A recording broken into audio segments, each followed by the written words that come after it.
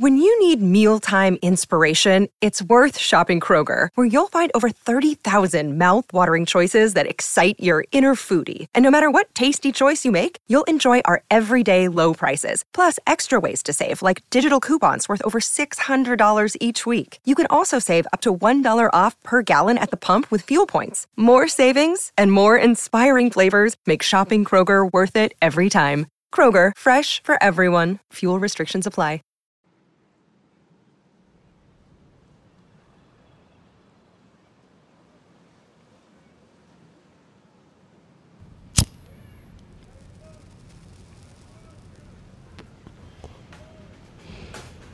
This is Increment Vice.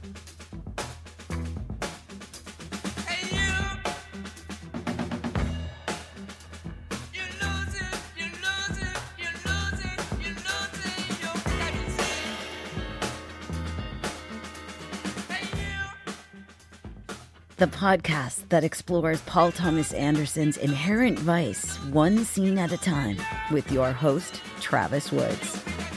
Previously on Increment Vice.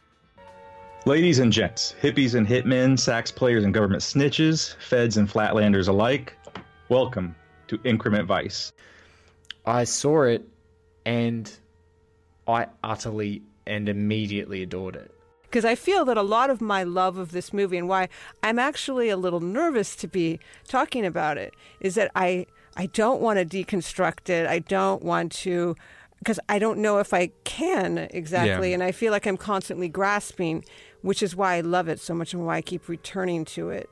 Or it seems to be a very conventional noir in its structure and its approach, but it's also informing you, like, this film is not supposed to make sense. The entire point of the mystery is not going to make sense. And you get that the moment you hear someone is technically Jewish but wants to be a Nazi. I wonder if I'll ever rewatch this movie again. I guess you're watching it so many times. I'm sort of like, I wonder if it's going to need another 5 years with me. And it's something that you learn when you're crafting mysteries, that a little bit of coincidence is okay. And in fact, it suggests these great things at work. Yeah, when you live through that, when you live through an era where everybody's crazy, where it's all kind of crazy, how do you stay sane? What do you hold on to? What's your anchor? And I think decency is a really good answer. I think Doc is, for him, that's the one gesture. One of the similarities between, say, a druggy movie or story and a hard-boiled detective story is they're both about finding the interconnectedness of everything. The part of the reason I requested this scene is it's one of the moments in cinema from the last decade that has stayed with me the longest, because I actually love chocolate-covered bananas. And I feel like we all have a suspicion that there's larger forces going on that we can't control, that are orchestrating things in a way that we can't even see. And I like that he kind of, again, oriented it in this sort of female gaze along with male gaze. I do like the way that those two things complement each other in the movie. But Brolin just really, I think he really dug down like incredibly deep to give this layered, very nuanced, very pathos-driven performance. And for me, part of the appeal of Inherent Vice versus a movie like, say, Chinatown, which I also love. But, you know, Chinatown, the plotting is like a Swiss watch. I mean, it's very clear. It's very complicated, but there's a lot of clarity to it. And I think they each have different appeals, and they're each equally valid. And I think part of the appeal of Chinatown is that it gives shape to life's mysteries and complexities. And I think part of the appeal of Inherent Vice is that it respects life's mysteries and complexities. He's sucking that banana down, man. Yeah, but I gotta tell you, those don't taste very good. Those bananas. I'm. You know what? Bless my guest's heart where I gaze. When I listened to that episode, I was really shocked at your displeasure with the chocolate covered banana, because I find the chocolate covered banana to be delicious. And that's not a sexual euphemism. I know where you're going. Okay. I think it's my favorite, so go ahead. It's the part where he's talking to Sortilege, and she's like touching his face. This is it. Oh, you're doing it. This is my scene. And he's waving the postcard, and he's just like, I just feel like I have to help that guy. Like, he just has this. Oh, man. And you're like, is that what the movie's about? I don't know what I just saw, Me neither. In fact, I don't even want to know. And that, like, that exchange, like, that's the manifesto for the entire film. I mean, that's what the whole movie ultimately boils down to. But then we all make it about other stuff because we need it to be about that. Exactly. And it is about greed and it is about all these things. But it's like, I have found myself going into his movies being like, I can't wait for this to be about the textual subject matter that it never is. And it's like at a certain point we have to stop asking it to be, because I do think he finds these really interesting milieus and he soaks in them, but then he uses them to tell, I think, ultimately very simple stories that I think almost always are just about like, all you need is love. Because with any opening weekend, you have the ads in your head and, you know, the trailers obviously are selling something different in this movie. So it's you're like, oh, am I seeing Lebowski? Am I seeing something that's a little more... Sure. As opposed to this sort of meditation on, you know, time. Totally. And I mean, that's what I think is so exciting about this movie is this feeling of like you get lost in just enjoying it and in enjoying the moments, and you lose your footing amidst like all of the other things that are happening and you know, the technical detective plot, like the place in history that they're at. And I think that in that sense, like it is as much as this movie is sort of a fantasy and psychedelic in its ways, like it is extremely historically accurate to what it was like to be alive in Los Angeles in 1970.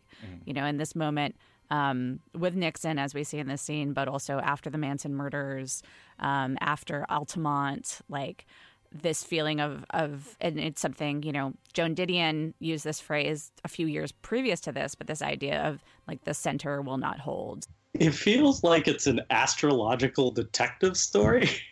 It's this dreamy, like, you know, she talks about everything being in a fog in this sort of state, but it's like the movie kind of just wafts through itself. Because then when I did interview Paul Thomas Anderson, and it was something I remember I heard him say multiple times when he was promoting the movie, was that for him, he had this feeling of giggle and give in, of just like, sort of like, you're going to get a little lost, you're not going to totally get it, but like, just give yourself over to it.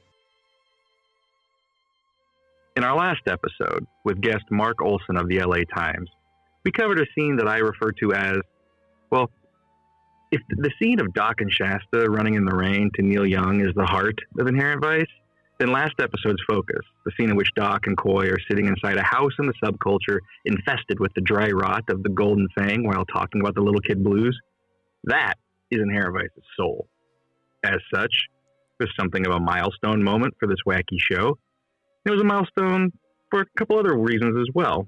It was both Increment Vice's 20th episode, which is a nice round number, and it marked the moment in which we finally cracked the first hour of Inherent Vice.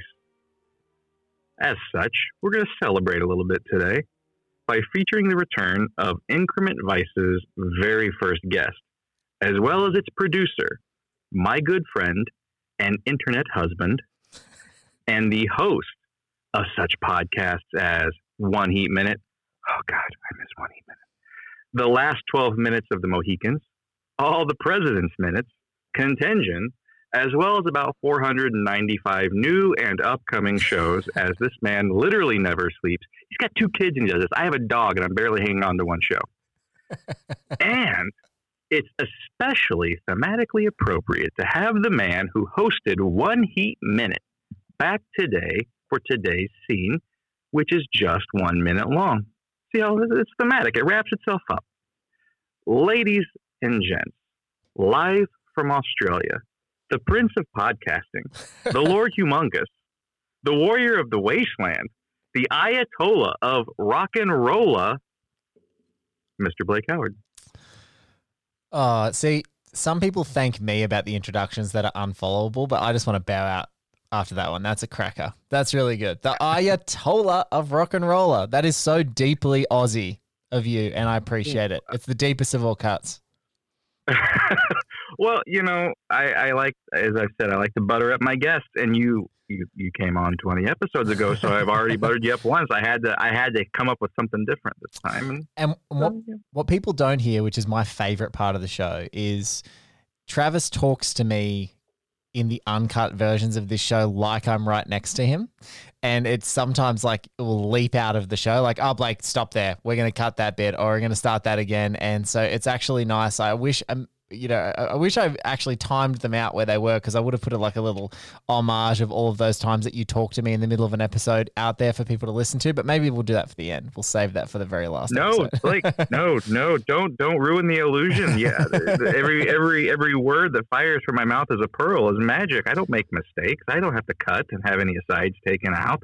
It's crazy talk. Can I just say though, this has been an amazing show to listen to. It's been such, I knew when we talked about this show a long time ago and when I was basically prodding you into doing it, that you were so perfect for it. And it's been a joy to listen on the other side of the world and listen along and see the response to the show as it's going along. And some, it's a first hour, a milestone, milestone territory. And I don't know if we're going to do the entire, I think Jimmy Hemphill is still the reigning champion of the longest running episode of this show.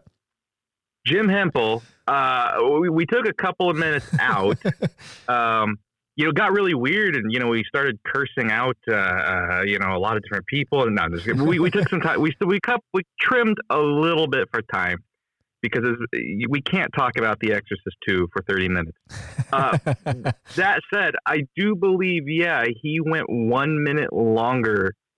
His episode is 1 minute longer, at least originally, than all of Inherent Vice's running time. He went an hour longer than the goddamn movie. It is the only time, and I'm not complaining, because I would talk to Jim all day. He's amazing, and he's wonderful to talk to. It was the only time where I was ready to tap out. Before every episode, I always tell the guests, hey, look, you know what? Let me know if you're running out of steam. Give me the sign, whatever. If you just hit the wall where it's like, I got nothing after this next bit that Travis is saying, like, I've got nothing left. Let me know and I'll just start winding up. That was the only time where I was just sitting in abject horror after 2 hours and like 40 minutes. I was like, I've got nothing left to say. I have nothing. And when he finishes what he's saying right now, I have absolutely nothing but stones in my head. I am so tired. I'm so tired. And I loved that, because I assume that's what people must feel like when they talk to me on the day-to-day. But, I don't know if you're going to I don't know if anyone's going to take down Big Jim. No, that's good. I think we can give him the title. I'm more than happy for him to hold it for as long, because you never know. I know some of the scenes that are coming up, so there might be some bangers in there, and you never know if and I know some of the guests that we've got coming up. So there's there's definitely some fun stuff and fun people who may obsessively take you down some rabbit holes that I don't think you even imagined just yet. I'm looking forward to it. Also, I got to bring this up because I'm an ass. I still take credit for the longest One Heat Minute episode. There's some cheaters in there where you've got like two guests, so it's like a 3-hour episode. Yeah, single guest record. God damn it, guest record. Not even Michael Mann beat me. Yeah. His episode's longer. It's because there's other people in that son of a bitch. Yeah, look, I think the second last episode, which has 4 guests, is longer than our 165. But as a single minute to minute, that was a big one. It was a really special episode. He actually remembers the episode number 165. Oh my god. People think I'm obsessive. You are like a machine. You're a machine. Yes, I am obsessive, and particularly with Heat and other things. This is my modus operandi. This is why people listen to these kind of shows, is because the way that you and I tend to express ourselves when it comes to films is with breathing space. It takes you seemingly now at least like 5,000 to 10,000 words just to hiccup about what you want to talk about in a film. So for me, when it comes to podcasting, it's like I think that great cinematic art deserves that scrutiny, and the greatest deserves the minute by minute scrutiny or the scene by scene scrutiny. So I can obsess, and also that's how I hear it. That's what's even going to be weirder. And something that's going to be fun to talk to you after you do this project is watching this movie and talking to people about it and prepping for each of these shows. You are infected in a way with the guests that you talk to. And so what you'll find is like you're going to have those portals like I have when I listen, and I see a scene, like I hear people talking to me. And that may be maybe a symptom of isolation, but it also could just be that doing that podcast and having those great conversations, they affected me. So now when I see it on the big screen, or I ever watch it again, I haven't watched it in a very long time actually. And one of the last times I did, I could hear people's voices. I could hear conversations. I could feel going down rabbit holes. I was chuckling at things people said to me in a podcast about a scene when it was happening. It was just, it's one of those crazy things that is a byproduct of, I think I tallied it 115 hours of episodes of One Heat Minute. Jesus Christ. Well, that brings up something I actually wanted to talk to you about. You are a captive audience member of Increment Vice. Yes. In that you have to listen to every single episode, even if you don't want to, because you produce and you edit this thing. And you say that you haven't watched it as a whole in a while, which, again, how dare you, Jesus. No, I meant Heat. I meant Heat. Oh, I've watched Inherent Vice more in the last 6 months than I have Heat. That's for sure. Oh, bless your heart. Well, then I'm curious. Listening to this show as you have, has it, and hearing all the different guests and the different people and the different perspectives, has it reinforced how you felt about the film? Has it changed how you felt about the film? Has it brought up new things? Have you noticed new things in the film? Other than the fact that you hate how much I bring up Bigfoot Bjornson's fallen partner, Vincent Indelicato. He hates everyone listening. He hates that I bring up Vincent Indelicato so much, but it's important. People have to be reminded. No, I don't hate it. I just said to Trav, we need to stop talking about a character who's not on the screen and start focusing on the characters who are. No, what it has made me appreciate so much more is the language of the movie, and that's twofold. It's the compromises that PTA makes in structuring the movie the way that he does, to sort of have his cake and eat it too, to make it more cinematic, but then also to find ways, like in the very scene that we're talking about, to inject Pynchon-esque flurries into it. So one of the things that I've been doing in the show a lot is, as you and your different Pynchon head guests talk about it, like the way that characters are described or certain flurries of language and things like that, I go back to the book and I go and find the bits and I will just read how he phrases the language. And so that's one huge thing. And then from a cinematic language perspective, the Mariah Gates episode that you guys talked about music and playlists, the music of this film has been completely, I don't know, exhumed and examined, and so it's such a part of how we do the show, but it's also such a part of how I've learned to reappreciate it, because that's one thing I'm not the biggest music expert. I can't rally off on an album. I love music and I listen to it relentlessly when I ride and when I work, but I'm not. I don't have that savant quality with music of that album's from this year and this artist and this writer, and so it's been really cool unpacking how PTA his different chronology of how things are released. The Neil Young stuff, which is released a couple of years later, but he puts it in this movie, and sort of that's a weird timeline. And so I've been really diving into that. But when you said did I love it? Do I love it more? No, but I don't know. It's hard to say. It's do you love your kids more every day? The love seems boundless. You think your heart's too full, but it's never too full. And I think that what's cool is just finding, this whole commune of stoners, stoner cop aficionados, and with all their stoner ESP talk about this movie. I just love it. And so I've had such a ball going along, and it's. What actually I think is better about this movie is it's just funnier. Some movies aren't funny when they're happening, they're funnier in the retelling. If you try and do any Bigfoot line from this movie with a straight face when you're telling someone what the line is, it's impossible. It's just absolutely impossible. Every single thing that comes out of his face in the whole movie is a laugh out loud line. So no Cielo Drive for Bigfoot. So dark. It's really dark, but it's fun. It's really fun too. Well, what I've loved about this, just on my end, is I'm someone who is damaged in how much I have poured over this film.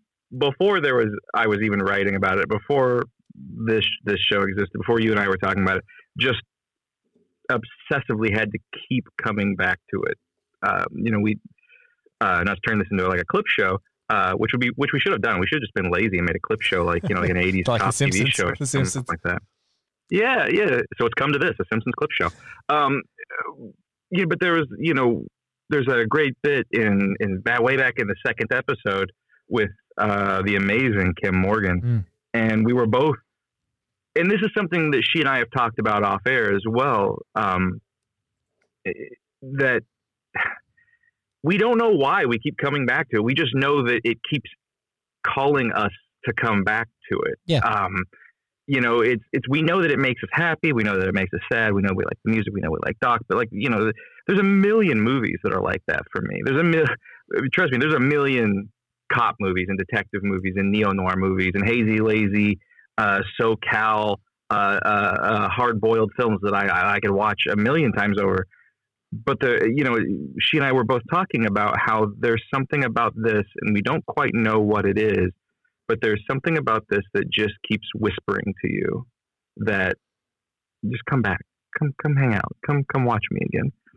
And I'm someone who's been afflicted with that since the moment I saw it. And so what has been interesting is to keep rewatching that film, but through new sets of eyes, as you were saying, with new sets of, you call it portals, new sets of eyes with each episode. And despite having poured over this film a kablillion times before, those lenses, you see things you never would have seen before, that because you're built with all these different prejudices and privileges and other P words that I can't throw in to make that sentence more alliterative, by which I wish I would have thought of one.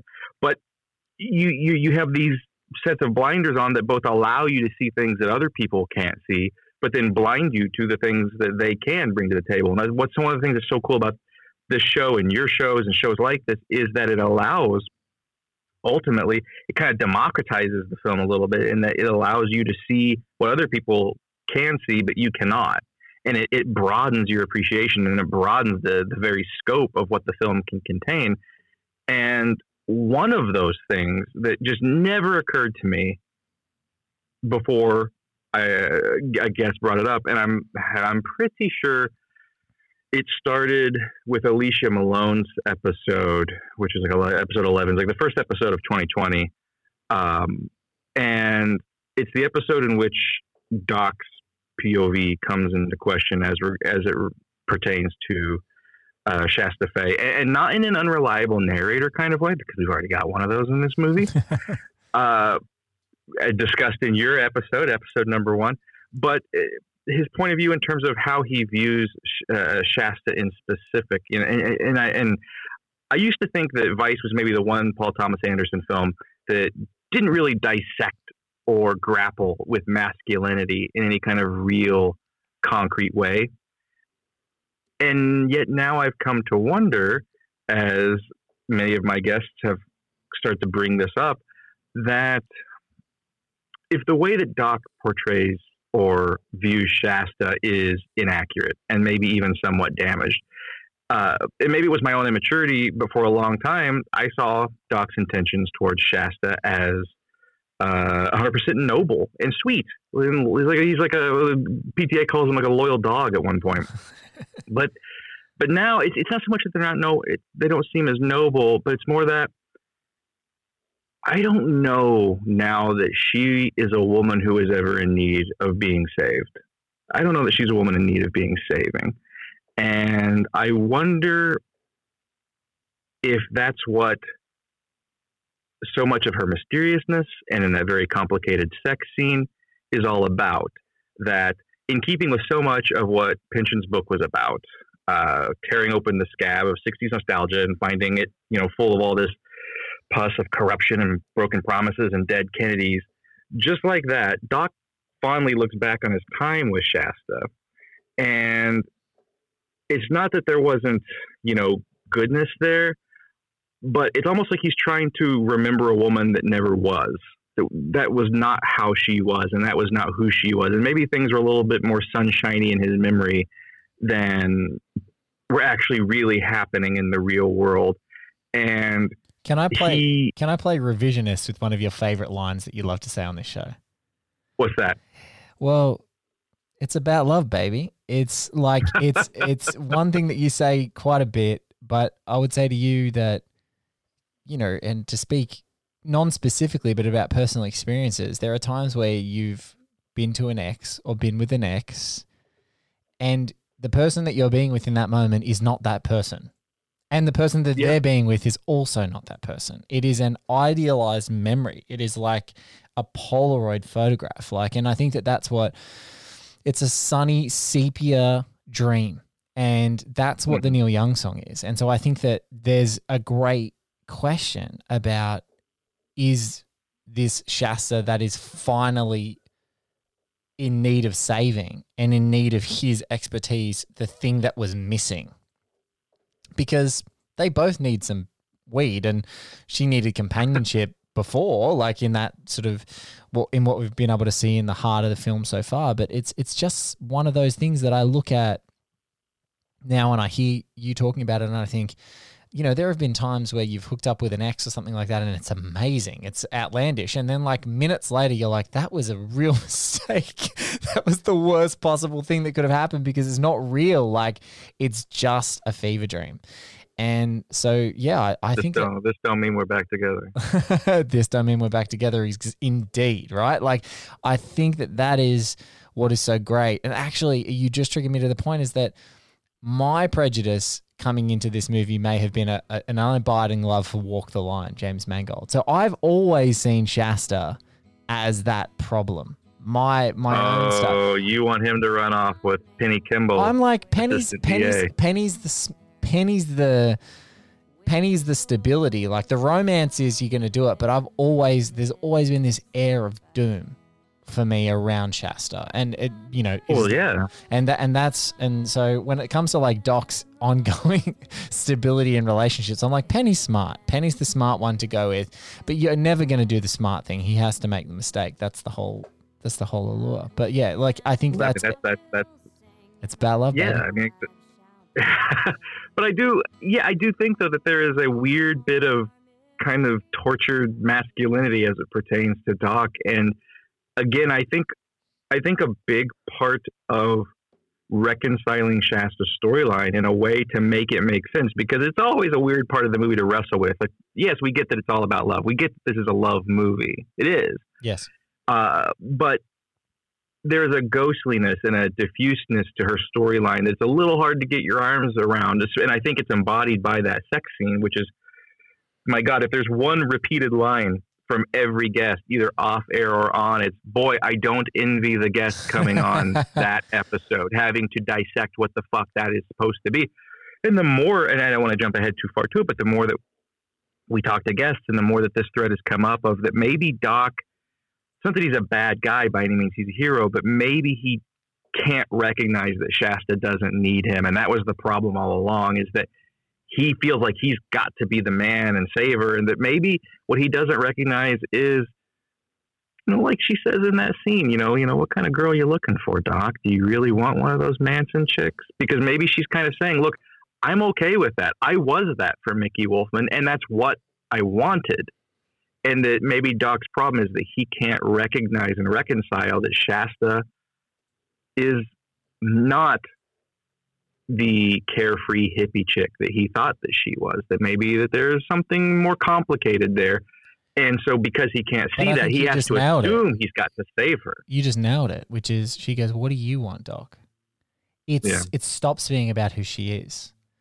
And it's actually just this turbulent cauldron of his darkest desires and his proclivities that maybe aren't the nicest, or like, you know, that lack of dominance or the lack of power that he's been able to exhibit in that relationship, and the lack of control. Like, this whole thing that she starts is like a tornado that he has to wrangle, and then pulling it back down until she just waltzes back in the door like everything's completely okay. And they have this amazing scene, and amazing because of the turbulence, more so than the actual, events, so to speak. And yeah, I think that I know who the guest is coming up on that episode, unlike folks who are listening. So I'm just thrilled that that people are going to hear you unpack it with that guest. But I think it's that. I think it's in that moment she's saying, "What do you want?"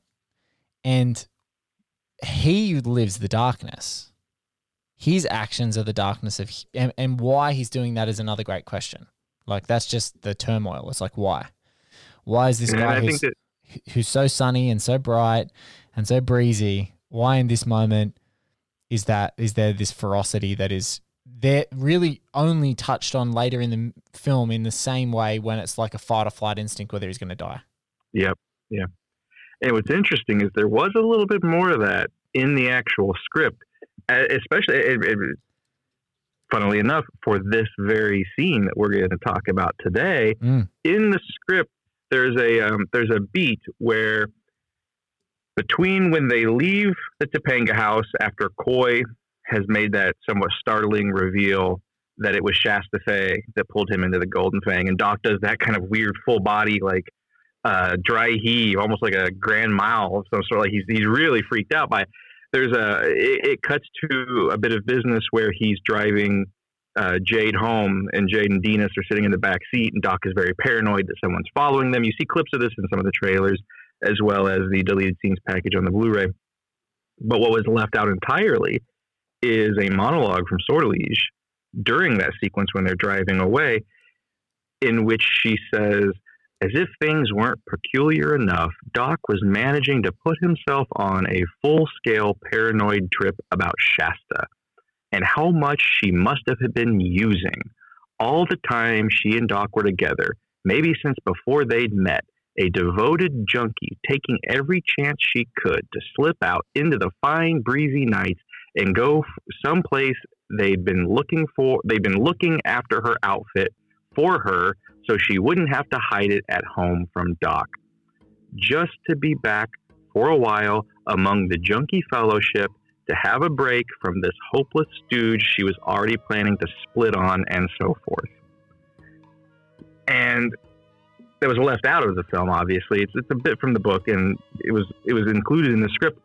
And I thought that was what a remarkable window into Doc's psychology that is, because in a way it humanizes him. I mean, we already know he's human, but it makes him more complicated than he seems, I think, somewhat, in that the second Coy implies that it was Shasta that introduced him to the Fang, he goes down this wild road of, oh my God, she was a junkie herself, and anytime I didn't see her, anytime she left the bungalow, is because she was going to score with her old outfit and her old junkie pals, which makes that unique line near the beginning of the film. It's actually in Alicia's Minute when Sortilege is talking about how Doc was the only friend of Shasta's who didn't do heroin, which freed up a lot of time for them both. Yes. But this scene, it's interesting how Doc makes that very dark kind of aggro bro leap into these insecurities about, well, if she introduced him to the Fang, what else was she doing? Was she on junk too? Did she introduce him to junk? Is that how he got hooked? And just, I think that there's a level of complication and darkness to Doc that kind of hums like a flicked guitar string just under the surface of this movie, and there's not a lot there. Those flicked guitar strings sound like? They sound like twangs on those string instruments in the score of The Master to me. Like that, when you were just speaking, I'm like, and people who are just listening are going to hear the Master score under that, that crazy, you're not only you following the dial, down, dum, dum, dum, dum, dum. It's like, yes, there's this percussive impulse that you're going to dive down the rabbit hole of darkness, and when everything is uncertain, that's when you get your most insecure, and the anxiety just peaks, and you can feel your stomach going in knots, and it feels like the impulse of our age right now, right, because of everything that's happening. But I think that in that moment, that's where it's really two kinds of reception. It's are you the kind of person that needs to be told that he's insecure and that there's darkness there, or are you going to be shown it and have it conveyed to you? And I think there is darkness there in Doc. I don't think it's as simple. I think that there's to have an actor with the boundless capability of Joaquin Phoenix playing you, it's not always going to be sunshine and rainbows. Like he's I think you've used it a couple of times in other essays, but it's like that funereal quality of him. Like he's a guy that, like, when he puts on the black suit, you know, you look like you're going to a funeral. And maybe I am. Like, that's him. Like, that's his whole entity, right? And so I feel like this you know, that's why this movie was never going to be quite the Big Lebowski, because then you've got Jeff Bridges playing stoner Jeff Bridges. Like, Jeff Bridges is a big teddy bear. And so the difference is with Joaquin is that there's a lot more of that internal turmoil that he can reflect through. And when he's not being Bugs Bunny and getting, you know, bashed around by you know, our very own Porky Pig in this story with a flat top, Bigfoot Bjornson, it's like it's one of those things that he can bring so much to that moment, to that side of himself. And yeah, and even in the way that when he's talking to Japonika's dad at the end of the movie, which is just an outstanding scene. So I won't ruin it for the people who are going to talk about it, but there's a fortitude that he finds, there's a steel that he finds, like faced with literally an avatar of the devil, that he's like, he can be strong. So I think that the darkness and the strength. Let me tell you. Yeah, that's it, right? Yeah, and we know how much you love movies where guys go, you know, like that's the like. Yes, I do. Yes, I do. I've started. I just as a complete tangent, because that's what happens in these shows. I have a dog. She's like 11 or 12, nearly 12. Her name's Lainey. She's a Labrador. She's very cute, and I usually feed her by like clicking my fingers when she gets her food. She sits for it and she waits like a good girl. Did you start doing the? I've started to try and get my daughter to do it. I did it too. I've started to get my daughter to do it because I want to take a video for you of my daughter going like that, and then the dog getting the food. Oh my God! There's a certain level of, speaking of toxic masculinity, a certain level of immaturity that makes you feel super cool when you make your dog do something to. Just because Brad Pitt did it once upon a time in Hollywood. But my God, I felt like the coolest guy in the world when Kobe responded when I started doing that. Coolest feeling in the world. That's not toxic. That's awesome. But yeah, so I think that finding the new layers to the character, like, and you know, not to talk about Heat again and always, but I think that that's a very, you know, that's something that I've contended with almost every person that's ever talked about Al Pacino in Heat. And there's always this view of like he's just this blowhard in the movie. He's just rolling in. He's, you know, and he's coming in and just like screaming in every scene, and it's just completely OTT. And like the thing that I've always had to contend with people with is like, no, there is a rich and complex individual here who's wrestling with a whole bunch of internal turmoil. And it's like when you find those scenes, they're lightning rods. And I think that that's what you're about to see in the scene that's coming up. In that sex scene with Doc, is that like there are some lightning rod scenes here where you see him dig into different parts of himself, where it's not just the silly stoner paranoia, where it's ferocity, where it's fight or flight, whether it's standing up to the devil, whether it's, you know, living out a dark fantasy. I think that like he's everything because he's a complex whole character, and I think that's what's so exciting about this movie, that you know, unless you and I just rang each other every day and talked about it, we probably wouldn't have gotten there. Which is what's amazing is that I never saw it. I did not see that. Yeah. I didn't see that thread. I didn't see that. I mean, I saw there's obviously some darkness in these two characters because of the sex scene, but that whole thread about maybe and maybe that's indeed one of the reasons why Shasta had to leave, is because you can feel when someone isn't seeing who you are, but who they want you to be. And how frustrating that can be when you just want to yell at them. That's not who I am. I'm one of these Manson chicks. Leave me alone. Like I'm not the country Joe and the fish T-shirt and bottom half of a flower print bikini gal. That does not sum me up. And I wonder if maybe perhaps, because I definitely get the feeling that Doc does not know why Shasta left, but I think Shasta has a very concrete reason and knows why she left. Yeah. And it's just, that's something that I never picked up on, that guitar hum. I never heard it until people started bringing it up. And again, I think the first time that came up was with Alicia, but it's something that's kind of grown and become more and more of a talking point with each subsequent episode. And with every rewatch now, it's more and more difficult for me to not see in his characterization. And it's also unlocked that scene, which I was nervous about. Everyone says, "Oh boy, I don't envy your guest. It's doing that sex scene episode." I didn't envy myself. I didn't know how I was going to talk about that scene. But I feel like starting to see Doc like this and go on that journey, and we're just so far afield from where we started, but which is something you got to say in every episode. But this is kind of a recap episode. We've got to do our greatest hits here.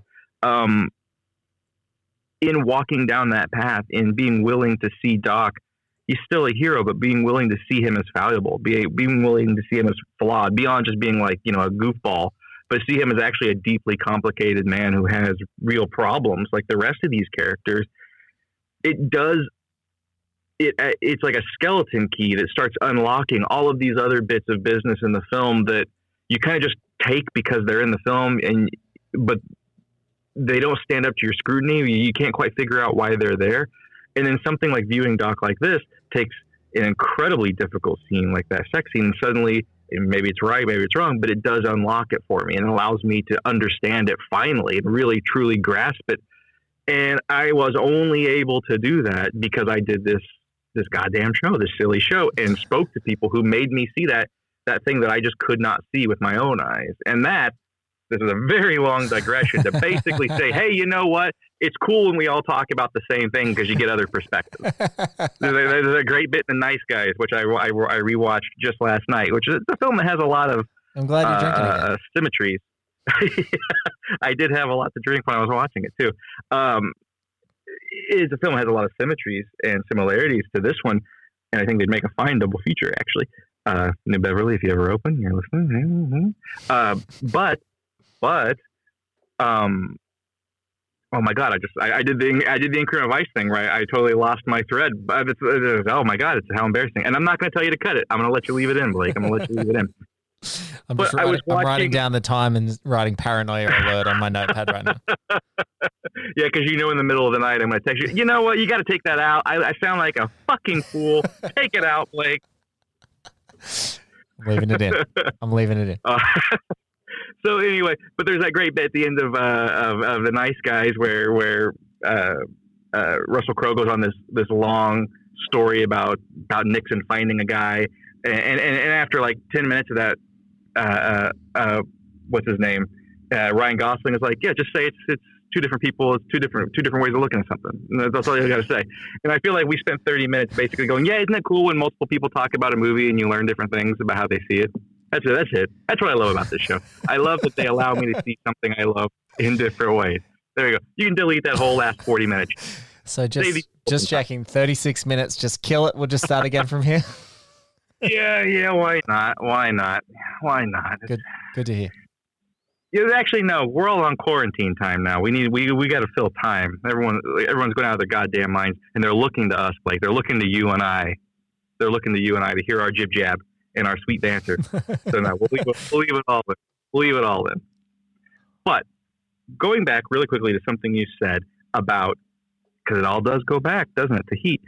When you're talking about Vincent Hanna, not Indelicato, and you mention how a lot of people kind of misunderstand his character, and that he's not just this big blowhard. He's actually this very kind of quiet, intelligent man who is modularizing and weaponizing his delivery of information to people so that he can get more out of them. And one of my favorite bits of character breakdown was when Drew McQueenie came on and he did the Jade introduction episode when we first come to Chick Planet. Yes. And he talked about how Hong Chow plays this woman like a heavyweight boxer who is just landing body blow after body blow against poor Doc Portello, who has no idea that he's even in a boxing match. But like everything that she says he thinks is like a sultry come on, and here proceeders special. But what she's slyly doing as well. We have a police discount. Are you a cop? And slyly pulling information out of him, modulating what he is perceiving as, just a, a floozy hippie. But instead, she's slowly pulling information out of him before totally neutralizing him and just sending him on his purple shag carpeted way to get knocked out by bats unknown. And I think that she is such an unsung part of this film, not because she's not popular. I think everyone that walks away from Inherent Vice goes, "Oh God, who was that? That was amazing." She's good. But now I think more people know who she is. But at the time, everyone's like, "Well, who the fuck was that?" There's a great thing about Hong Chow, and I just want to tack into what Drew's description of like her as a heavyweight champion. Her description of herself, she's like, I've always seen, and it was in a couple of interviews, she talked about herself being like a mysterious fairy, and that sort of helps Doc along the way. But another word that she used was genie. And I think she's like, and to quote Aladdin, which is another one of my favorites, the animated version, that is not the Will Smith version, for God's sake, I literally think she has a phenomenal cosmic power. Like there is something about her, not only in this movie, but particularly in her performances in like Downsizing, which is a much derided movie for no reason really. She's terrific in it, and particularly something like Watchmen, where she's just like, she's vibrating on a different frequency to other people. Like there's almost like a glow where you can see her aura in every single scene.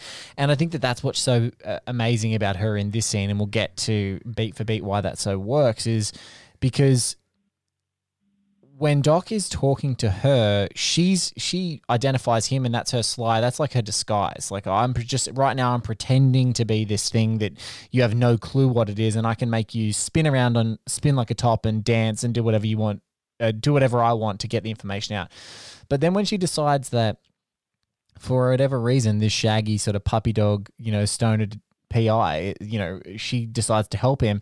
He asks her questions, and almost instantaneously she can deliver these supreme power shots of like, this is the information that you need exactly. Yeah. Like, another podcast that's coming up on One Heat Minute Productions, Miami Nice. Like, I was so shocked that both of them feature explanations of vertical integration, and not in a bad way, when it comes to business and or drug operations. And like, she's so dialed into the universe that when he asks her a question and she gives him information, it's like, it's so prophetic, it's perfect. And so I think she's just, if she's a heavyweight boxer, if she's a heavyweight, it's like that scene from Monty Python where there's like a heavyweight champion and a little girl fighting in the ring. Yeah. Like, that's what Doc is. Doc's a little girl, boom, boom, and she's just like eviscerating everyone. She's outstanding.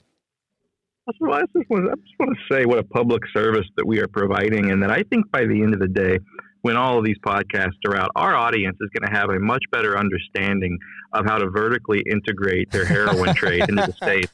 And you're welcome, America, because who knows what the economy is going to be like by the end of this year. Hey, we're just giving tips. We're just giving pointers. We farm. We process. Oh, boy. Now I want to talk about Miami Vice. Our audience is going to go, I know what it means. On that note, okay, with that in mind, let's float into the scene here, and we'll come back in a minute.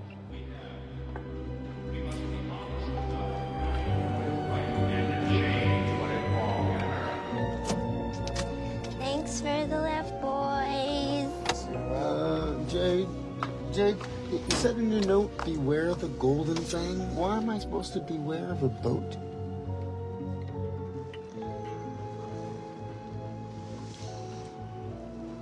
They're an Indo-Chinese heroin cartel.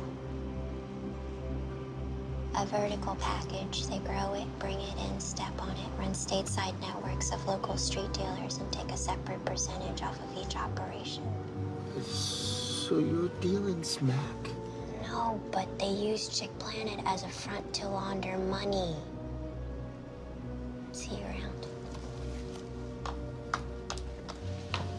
Reluctant. Maybe even a little desperate, Doc figured he had to go visit Bigfoot now. On principle, he tried to spend as little time around the glass house as possible. First things last, since it's the last thing we were talking about, JJ, Hong Chow, once again showing up to be essentially a plot device.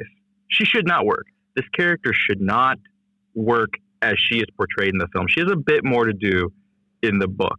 But in the film, and it's kind of surprising that I'm a little surprised that PTA would take this approach. And I don't know if part of it is like, well, it's a film noir. There's got to be this big sleep character that kind of comes out of the ether to connect the dots for our beleaguered audience and explain what's going on.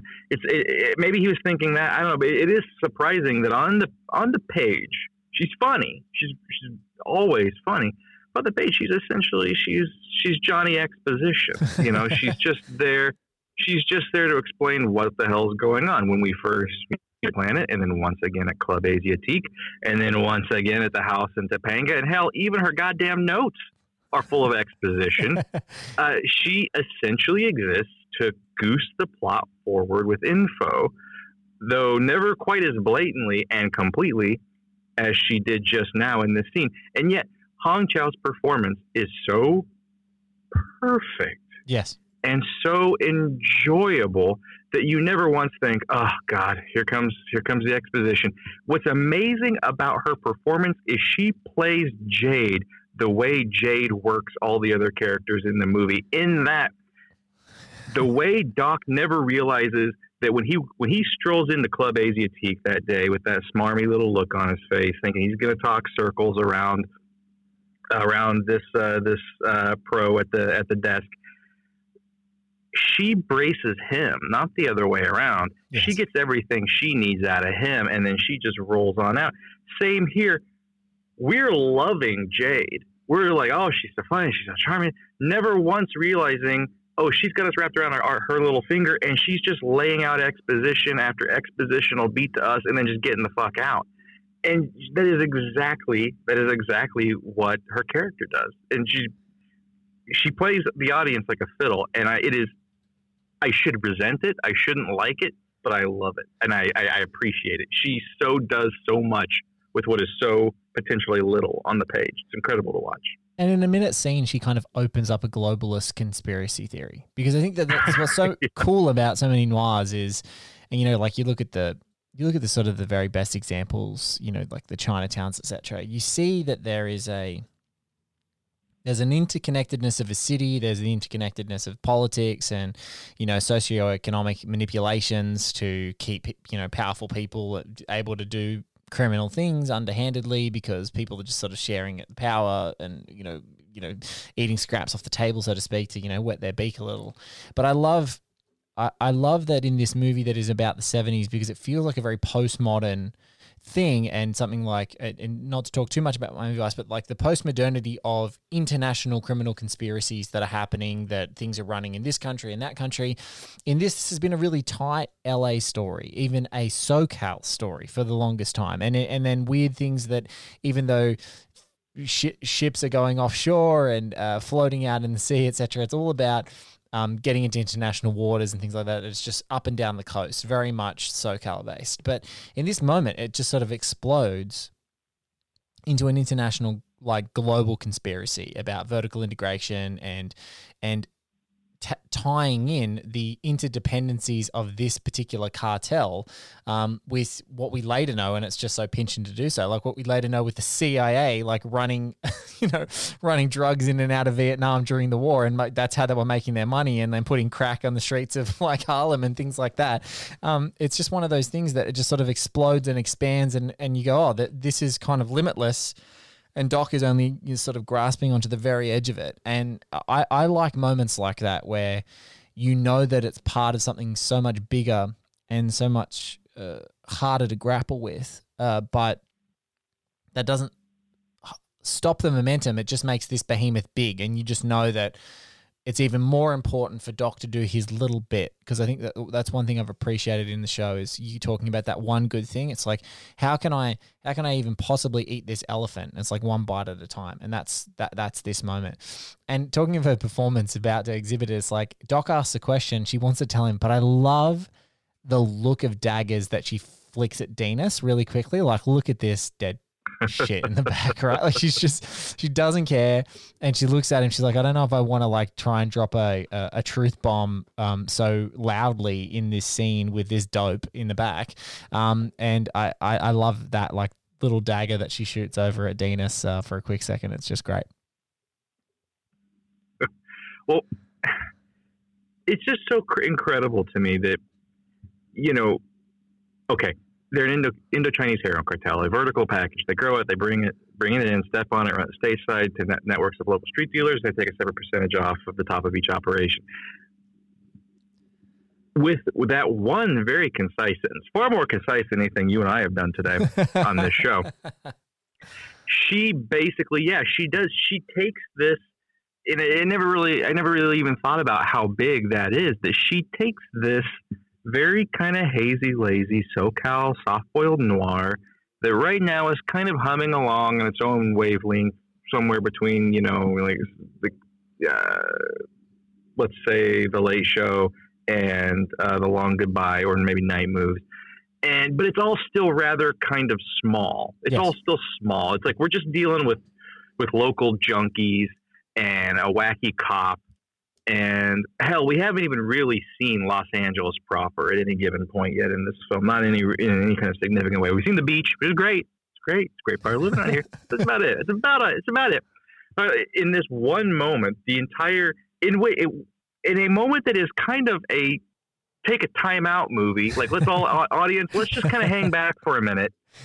That while we're all hanging back, just relaxing and taking a breath, the movie explodes its scope out as literally far as the scope can go and not leave planet Earth.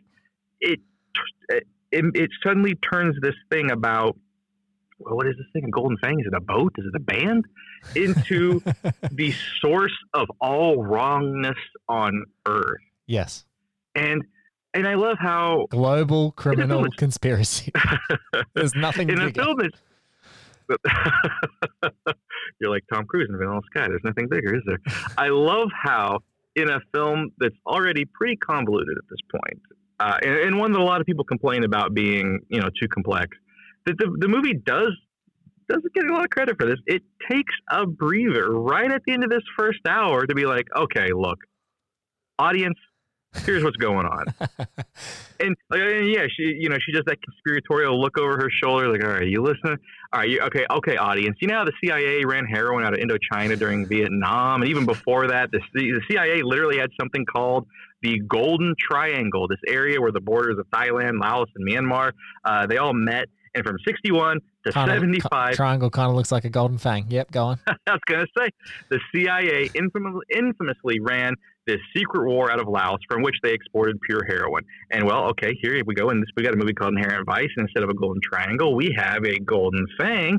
And there you go. Those are the bad guys. They've permeated every facet of American society in order to sustain themselves. Boom. There we go. Movie, get back to it. And what is what feels like a laid back scene that is maybe one of the most audacious things that Paul Thomas Anderson does in his entire goddamn oeuvre is go, you remember how you thought this was going to be like a breakup detective movie? Well, by the way, these people have just taken over the whole planet. And now our hero is going to go up against them. Okay, movie, restart. Kick off now. And also, Hong Chow says that her favorite description of the character from Pynchon, because Pynchon does great descriptions of all his characters, but imagine the audacity to disseminate that time bomb of information or that like explosion from what Pynchon calls a small, perfect Asian dewdrop. She's just a sweetie pie, and she just drops that bomb right there in the middle of the movie. Okay, cool. Global criminal conspiracy. See ya. Walks up her steps. That's it. Well, in a line that was cut from the script, I don't know if you've read a lot of PTA scripts, but he'll have these little notes, like he'll put like alternate, and he'll have like a whole alternate speech, like, hey, we could maybe end it with this instead of that. Like, we'll decide on the day, whatever. And there was an alternate ending to this sequence in which, Can I just say, just to interrupt you for a second, I love that Travis as PTA. Like, it's getting so much better. Like, this many episodes into the series, your PTA is so good. Like, a few guests have complimented you. It's just getting better and better. So by the end, it's going to be out of control. What's going to be really, well, there's a future guest, his episode's already been recorded, who actually was kind of taken aback by the impression. I'm thinking that if we got, for no other reason, we will get PTA on the show, and I'll do the episode in his voice, and he'll be talking to me, and we'll have like two PTAs, just like Doc and Bigfoot are kind of doppelgangers, just like Coy, Rick Doppel. Yeah, I think that's going to be he'll walk away immediately. He will walk that away. Would be a really fun. That'd be a real fun 5 minutes before he catches on what I'm doing. As I'm smacking my gun, I'm going, I don't know, man. I'm just trying to make a movie. But back to what you're saying about Pynchon's great description of Jade is there was an alternate ending to this scene. And God, maybe I love the movie too much because every time I see an alternate cut, every time I see a deleted scene, every time I read a deleted scene, I'm like, oh, this should have been in there. This would have been perfect. It's so great. As if the movie isn't perfect already, which it is. There's a great bit where she's turning to leave Doc and Dinas, go up the steps to her apartment, and she stops and she says in this great film noir line, just be advised, boys, you'll want to watch your step. Because what I am is like a small diameter pearl of the Orient rolling around on the floor of late capitalism. Lowlifes of all income levels may step on me now and then, but if they do, it'll be them who slips and falls and on a good day break their ass, while this old pearl herself just keeps a-rolling. Thanks for the lift. And just walks off. It's a good line. It's probably a little much. It's a bit much. It's a bit on the nose. But this is already a movie that has a doppelganger character named Rick Doppel. It's a little on the nose, but I love that very brassy, brawn, see you fellas, kind of film fatale air. I feel like if she just went, see you fellas, and walked up the stairs, it might be perfect. Like it might be added perfection. But yeah, she doesn't need to say anything because that's part of her allure as well. It's like she just is plugged in. Like she's plugged into the secrets of the universe. She's plugged in. She is, and I believe it was also Drew in Drew's episode, who's a big Jade fan. No one knows more about what's going on in this movie than Jade. Jade's the only one. She's got it all figured out. Yeah. She knows everything. She knows the ins and outs. I guarantee you, poor Doc, it never occurs to him, man, he should just say, hey, do you know where Shasta's at, by the way? Like, do you know where the boat's at? Can you, just give me latitude, longitude so I can just, figure this out? Like, she probably knows. She knows what's going on with Wolfman. She knows what's going on with the Thing. She knows what the existence of Chick Planet is. She knows where Coy is at any given moment, apparently. Like, she's a way better Jiminy Cricket than Sorleige. she knows the answer to every single question. And what I also love about her and why I like that line is because that's Jade. You never have to worry about her character. No matter what happens to Doc, Shasta, Sorleige, Bigfoot, Coy, Jade's going to survive all of this, and she's going to be just fine. Yeah, she's going to be just fine. Yeah, there's no problem with Jade. There's not even a split second that you're not like, oh, Jade might be in trouble.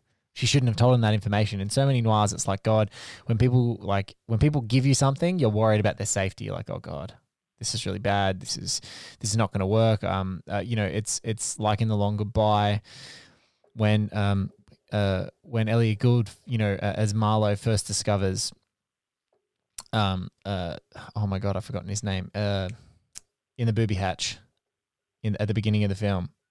Sterling Hayden. Yes, Sterling Hayden, of course. Yeah, when he first discovers Sterling Hayden, it's like you have a big concern that rescuing this guy might have ramifications for his wife if he's already a guy who is not exactly, not exactly the most non-violent to his partners. But I think that's what's so interesting is. There's no point at any time with Jade that when she drops a bit of information that you're concerned that it's ever going to get back to affect Jade. Whereas there are other people in this movie, like when Shasta's telling them stuff about Wolfman, you're like, oh, this is going to be trouble. Or when when Doc's going and figuring something out, is like, or he goes up to the booby hatch himself for the first time, it's like, oh, even being here is a bad idea. Or if he notices Coy, that's going to blow Coy's cover. Like that's what's cool about this character is kind of like she's just. I love her own description of a genie. Like I love that. Yeah. He's just rubbing the lamp, and that's where she's there to just give him that information. But even you don't even. I guess perhaps this is a reason why not to have it. In addition to it being a little on the nose, you don't even need that long farewell, that big goodbye, that long goodbye that she gives, because it's all in just. You can hear that superiority It's not smug. It's just what it is. You hear it just in the way she says, "Thanks for the lift, boys," which is maybe it's a minor bit, but this is a podcast about Inherent Vice. It's going to be nothing but minor bits. Probably my favorite delivery of a line by Hong Chow is just so she says, "Thanks for the lift, boys," because they're boys to her. They're boys playing these games. Like she's like a real player. She's like an actual plugged-in player. I feel like that's how because she's smart. I feel like that's how our narrator Kat speaks to us in emails. Oh my God! Yeah. So thanks for the narration, boys.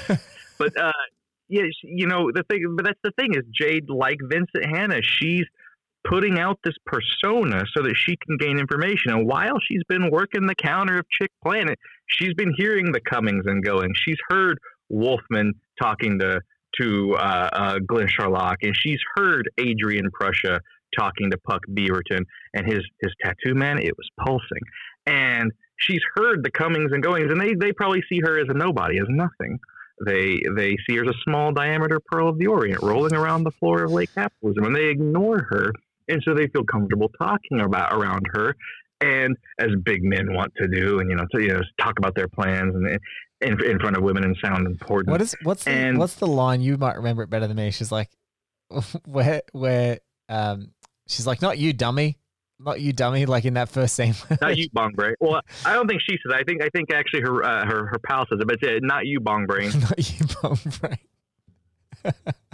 But yeah, such a good and I think that boy, we've taken a leap connecting her to Vincent Hanna. But I mean, look at who the people are talking right now. If there's a way to connect this movie to Heat, it's going to happen this episode. But she does have that Hannah thing of being like, she's putting out this persona so that it can collect all this information, so it may be used in some fashion in the future. And what I love about Jade, same reason I love Doc, is so many of the characters in this film are forced into a moment where they have to make a choice, and that choice is, do I do the thing that's right for me with the information that I have? Yes. And it could put me in danger, even though we know Jade's always going to be okay. But do I either take the information I have and do I make a choice that's right for me, or do I make a choice that's right for the other guy? And just like Doc, just like Bigfoot, and like Coy in a way, Jade in this moment makes the choice that's right for the other guy. Knowingly makes the choice. She does that great thing where she looks at Dinas, but then she looks at her other shoulders, like very, very broad move to see if anyone's listening in.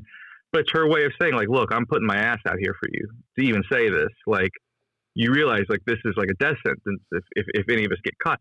But she does that, and she takes that risk, and she takes that moment and because we know she's probably this, aside from maybe Crocker Fenway, probably the smartest person in this movie. Crocker Fenway's Japonicas dad, for those who are keeping track on the whiteboard. She's probably the smartest person in this movie, so she's smart enough to know that telling someone like Doc and Dinas this stuff is probably a stupid thing to do. This could come back on her, and she does it anyway. And that's again to go back to Drew. It's what he said. It's little kindnesses. It's these little kindnesses in times of chaos. It's these little kindnesses that matter the most, because they're the most that we can really expend, and yet they could cost us everything. And that's what actually makes them. And we're getting into pretentious territory real quick here, but that's what makes them so noble. That's what makes them so noble. Is it's not a big thing that you're risking your life to do. It's a tiny thing that still could cost you your life, and the fact that it's tiny and you're willing to risk everything for it, that's what makes it special, and that's what makes the person special. I was talking to someone last night, and I couldn't get them to understand like why I love detective movies. And I was talking about The Nice Guys, and I was like, it's because these two idiots risk their lives for next to nothing. Like there's a porn star whose death they're investigating. She's already dead. This is it. There's this strange conspiracy with catalytic converters and the Detroit auto industry. But in the end of the day, they're just trying to get a porn movie out. They're just trying to save a porn movie that might have some information that might bring down one person in a house of cards that contains evil thousands.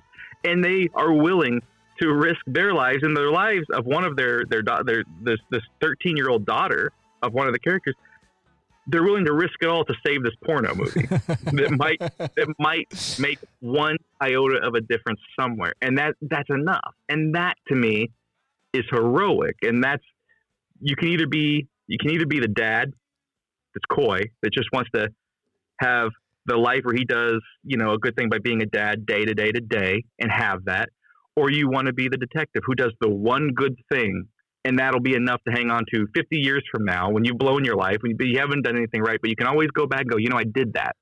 I made a difference, and I risked everything for the tiniest little moment of goodness. And there's a magic. Because we see the equation, though, in Inherent Vice.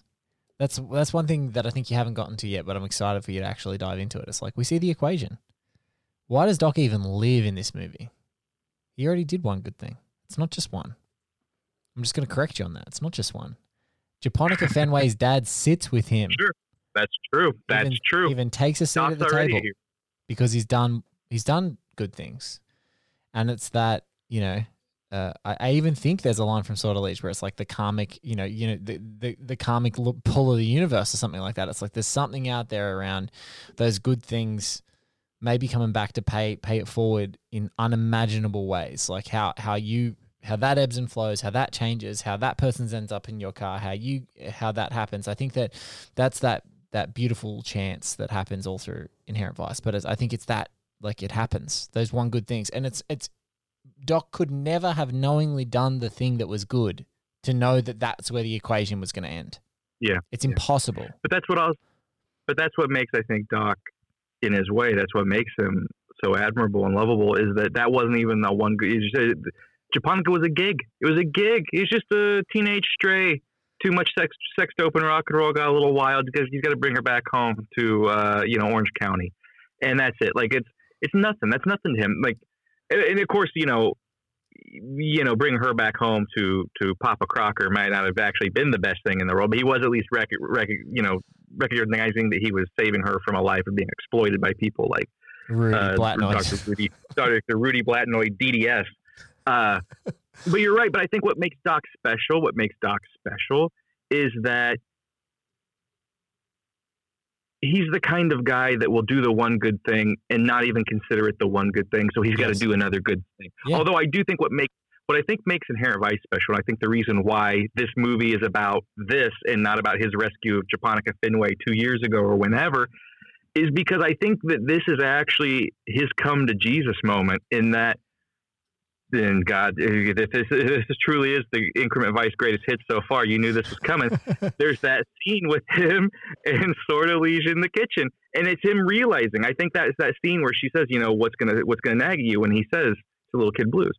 It's him realizing. I think that's him going, you know what? Actually, this is my moment. Like, this is the moment. Like, this is what I've been waiting for. He can't see that there's already been a million of them, and he's done good the whole time.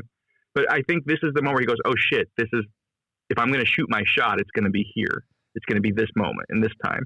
And that's what makes Doc special, is he'll never recognize all the tiny little things, the myriad of wonderful things that he's done already. That's what makes him a hero. I see you looking at me and smiling, Blake, because you knew I was going to bring this up. I'm smiling because what happens in podcasts that go for a long time with guests, and this was something in the longest episode of One Heat Minute, not the Travis episode, the longest, the 166th part one. So technically, not really the longest. No, with multiple guests, a great litany of guests. Phil Hay, and particularly I wanted to focus on John Glenn. John was a fan of the show for a long time. John came onto the show and he recounted a few things that, like, repetitions and things that I said. And so I feel like, because this is a bit of a greatest hits episode, I think that anyone who's going back, if this is your first episode of Inherent Vice, thank you for Increment Vice rather. Thank you for being a part of the show. But every single time Travis says Little Kid Blues in this show, you need to empty your drink. Like, that's my rule. It's like, you need to take a shot when he says Vincent and Delicato, but if he says Little Kid Blues, you got to empty it. So why I was smiling is when you said this, I was like, well, if someone's playing the Increment Vice drinking game, which is a take a shot every time Travis says Vincent and Delicato, and then it's empty your drink when he says a Little Kid Blues, I think right then people are just, they're flying. Actually, I think there's one other thing. If you're going to do a drinking game of Inherent Vice, you got to have a big one. Actually, don't do a big one because it'll kill you because of how many times I bring it up. That thing where I talk about how the book is different from the movie and what the movie does, how it inverts the metaphor, and I do. I can't help it. I'm so sorry, my beloved listeners. I'm sorry. I can't help it. It comes out. I'm not going to do it this episode. I'm going to withhold. We're going to not do it this episode. There's going to be a chasmic fissure, a whistling keyhole emptiness right here in the middle of this episode where I don't use that comparison, but just know that I could have. And if I did, you'd have you'd have to drink like a whole bottle of wine or something when I throw that one out. Actually, no, it's the opposite. You do something really, really take like a sip of Budweiser when I do that. Something really watery, domestic. A sip of your chaser. So, okay, back to this actual scene that we were talking about. Well, again, it's so audacious to just have a kickback scene, a hangout scene, a breather scene that is actually it is gathering everything that's happened in the past hour, just like where you and I are doing right here. We're kind of pulling all these strands together of the past 20 episodes.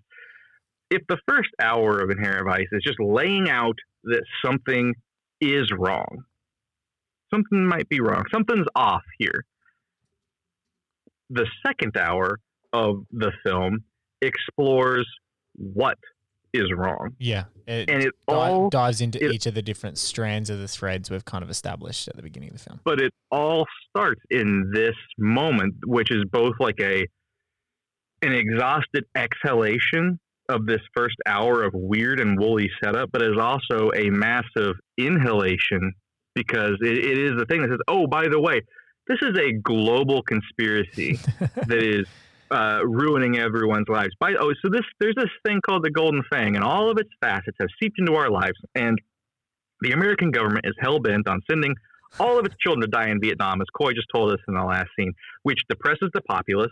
And so they then turn to the heroin that America is smuggling out of Vietnam. And then once those junkies have spent all that they can spend on that heroin here in America and are living right next door to death itself, then it's time for them to kick at places like the Criskyladone Institute, which is owned by the Golden Fang. So they get money from there. And then those people who best case vertical integration, baby. Best case. That's exactly what it is, because then those junkies, now that they've kicked, their heroin sapped teeth are just these ruined totems of their junkiedom. And so, like Hope Harlingen, they've got to go to the dentist. They got to go to the dentist and get some pearly new chompers. And who is a cabal of tax shelter dentists but the Golden fucking Fang? And so then they go get these nice teeth. And so now they've kicked heroin. They've got these new teeth and they've got this new life. But then they turn on the news and once again, they see Vietnam. They see Nixon. They see blonde-haired middle-aged men protesting Nixon, saying "fuck you." Turns out it might just be a government snitch named Coy Harlingen and not Rick Doppel. But that depression at where American life is, not knowing that the Fang has made American life that ugly, sends them spiraling back to use that Fang heroin to go through the process all over again, continually at every moment of their lives.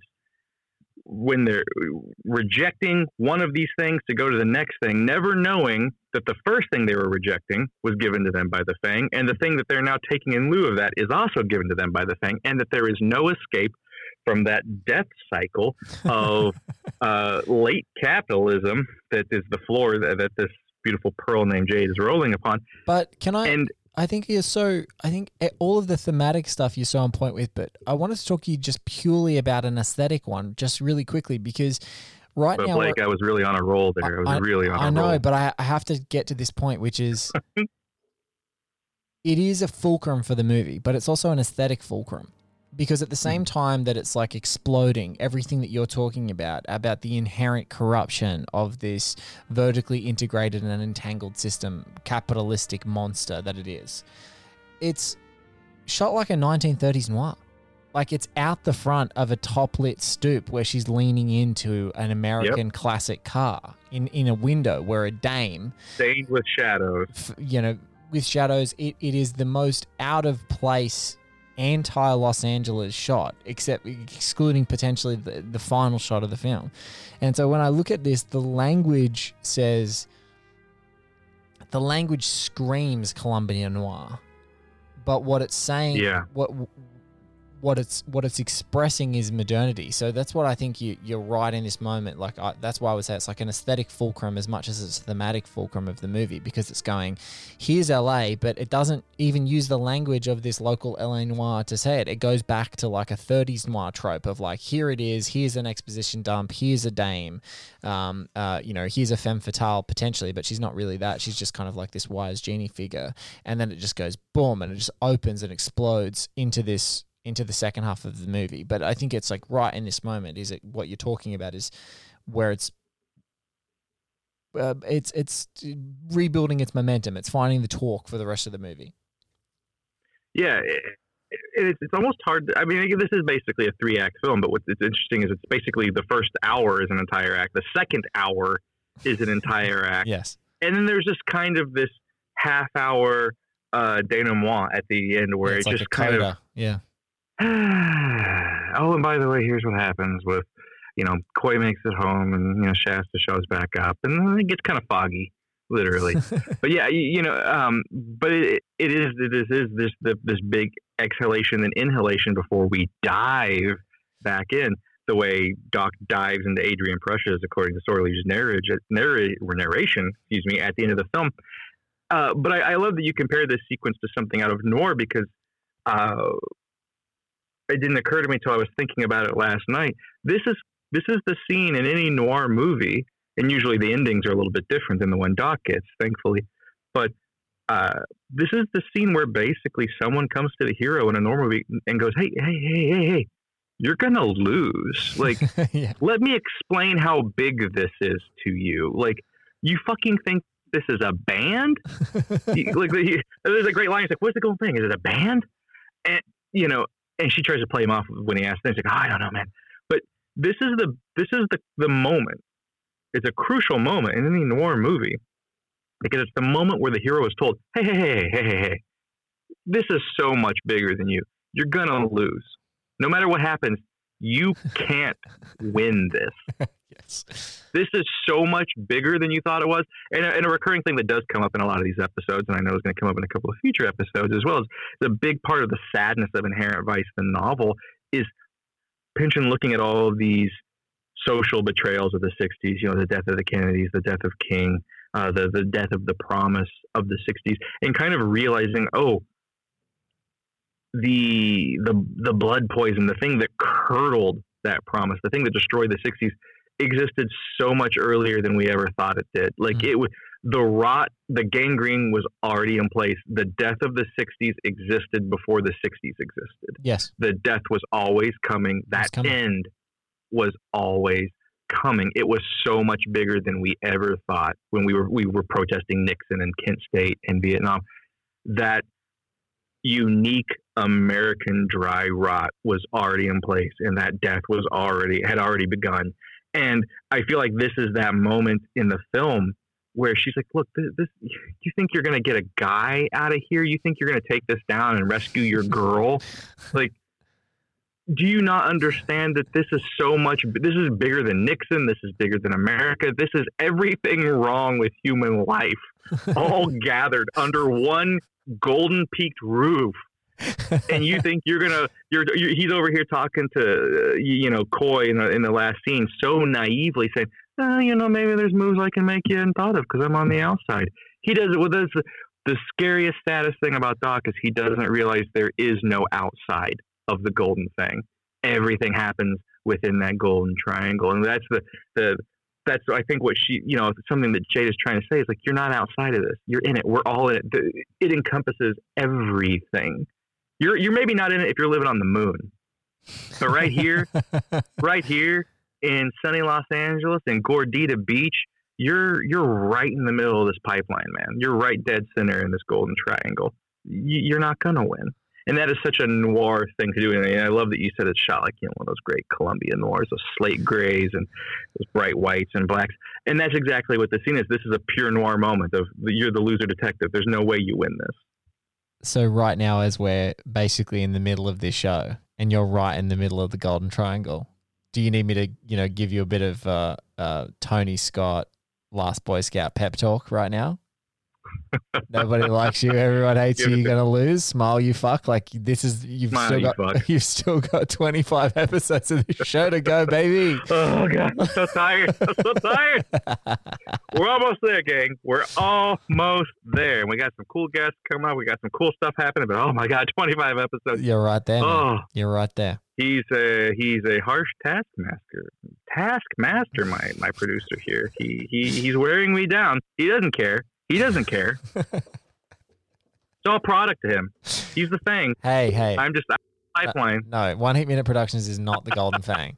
No. I love how he is not expressed to do not reflect One Heat anyway.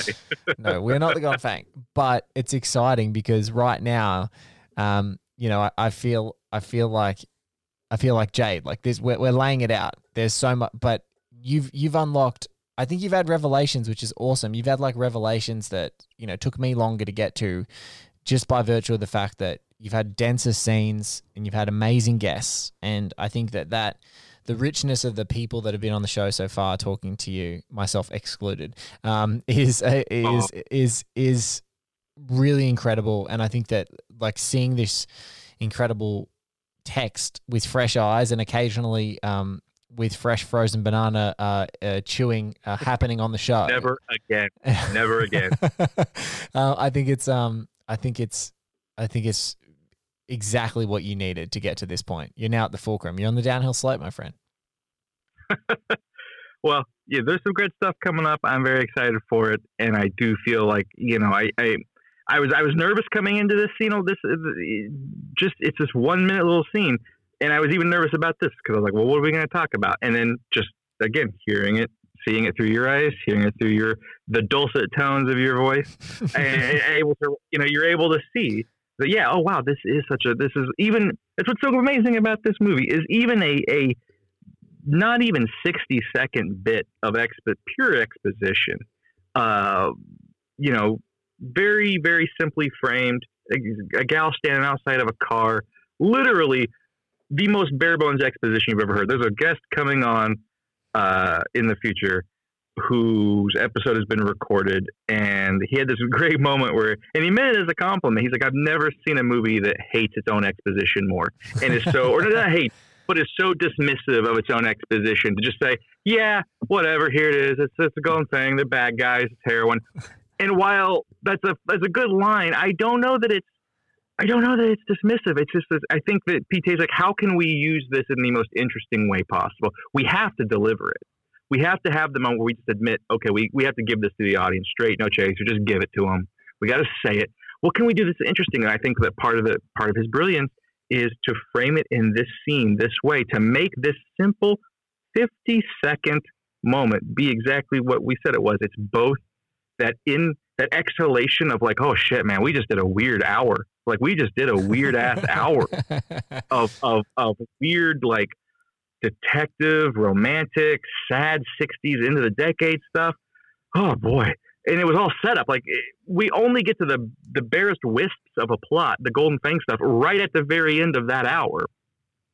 But it's also this inhalation of, okay, we've told you that something is wrong. Now that we've identified there's this thing called the Fang, all we're going to do is systematically see how it's infected and destroyed everything that these people love. And that is so ingenious to use this, as you said, as this fulcrum to do that. And yeah, it's great. You know what? I'm going to say it right now. This is a pretty good movie. And I recommend this is a sharp little flick. It's not bad. And the fact that even in a scene like this, in any other movie would be the fast forward scene. It would be, I think I've said this before. When you see Springsteen, there's always there's the piss break song. It's like when he plays Waiting on a Sunny Day, like, okay, I can go. I can miss this. This is like this in any other movie. This would be the popcorn or piss break scene in the theater. Like, okay, you look at your girl, like, just tell me what happens when I get back. All right, I think. But he makes it something interesting, as with every other thing in this movie. There are whole movies that are piss break movies as well. Just let's be super clear. I watched Domino the other day, and that's a piss break movie. Like that movie is like that's it. Okay, well, buddy, we've had a fun episode here. I don't want somewhere dark. And if you're gonna start talking about my main man, you're gonna talk about Tony that way. There's things going on in that movie that are interesting. It's not perfect, but there's interesting things happening. And we're not gonna do this. We do this. We're not gonna do this. We're not gonna do this. I'm not gonna. Dad, I'm we're not sorry. gonna I took us down. We're not gonna fight. Don't bite. I didn't mean to go fishing. You were wrapping up. We had such a great wrap up, and look what you did. I would normally say Blake cut all this out, but no, you guys are going to see our relationship, warts and all, in this episode. You're going to see how he speaks to me. But that said, any other movie, this would be just just have her say something, and let's just move on. And instead, it becomes this incredible, mysterious, strange, funny, wacky little short film. And that's the thing that I think I've learned more than anything else going through this, is how each of these scenes. And this maybe should seem obvious to me, but I view scenes as like part of a cohesive whole. This film seems so modular in that so many of these scenes on a scene-by-scene basis, they're so strong and powerful, and not to sound like I'm trying to go, that's why you should listen to a podcast like Increment Vice. But when you do break this film down to its component parts and you start looking at it more as a scene-by-scene story and stop trying to get your arms around the totality of it, it is so thrilling and interesting and thematically rich and thematically dense and far more digestible. And you begin to see how each of these scenes at first might seem kind of hazy and weird and what the hell was that? All of a sudden you're like, oh, that's the inhalation. That's the fulcrum. This is the pivot point. And that's amazing. And one of the myriad of reasons why I love this film, why I love talking about this film, and why I'm going to keep talking about this film for at least 25 more episodes or until Blake works me to my sad, sad death. On that note, brother, thank you for coming back and talking about movies with me. Something I love doing, just talking about movies with you. And I got to say thank you to everybody who's been listening so far, people that reach out, talk to us, and send us cool things on Twitter, and put up with my warbling about this movie and my repetitions and how have you guys ever noticed that what's interesting about the film is it takes the metaphor book? You guys ever notice that? Anyway, I appreciate everyone who's listened, and anyone who's not listening anymore, you can all go to hell. And again, opinions expressed today do not reflect that. No, that one I'll take. That's good. But on that note, I appreciate everyone coming this far with us, and I think that we've got some even wilder and weirder stuff coming up. We're going to have a lot of fun. And until then, thank you, Jake. Or thank you. I was going to call you Jake. I was thinking of Chinatown. Thank you, Blake. Although you'd make a good Jake. I think you'd be good. My nose has been my nose has been broken like Jack's in that movie. So I'll cut. That's going to be. We'll talk about that on your third Increment Vice episode. Save that one. Save that. Thank you for coming on. Thank you, everyone, for listening. And please join me next time where myself and a very special guest are going to decide it's finally time to once again pay a visit to our old pal Bigfoot. And maybe, just maybe, we'll even talk about his long-gone partner, Vincent Indelicato.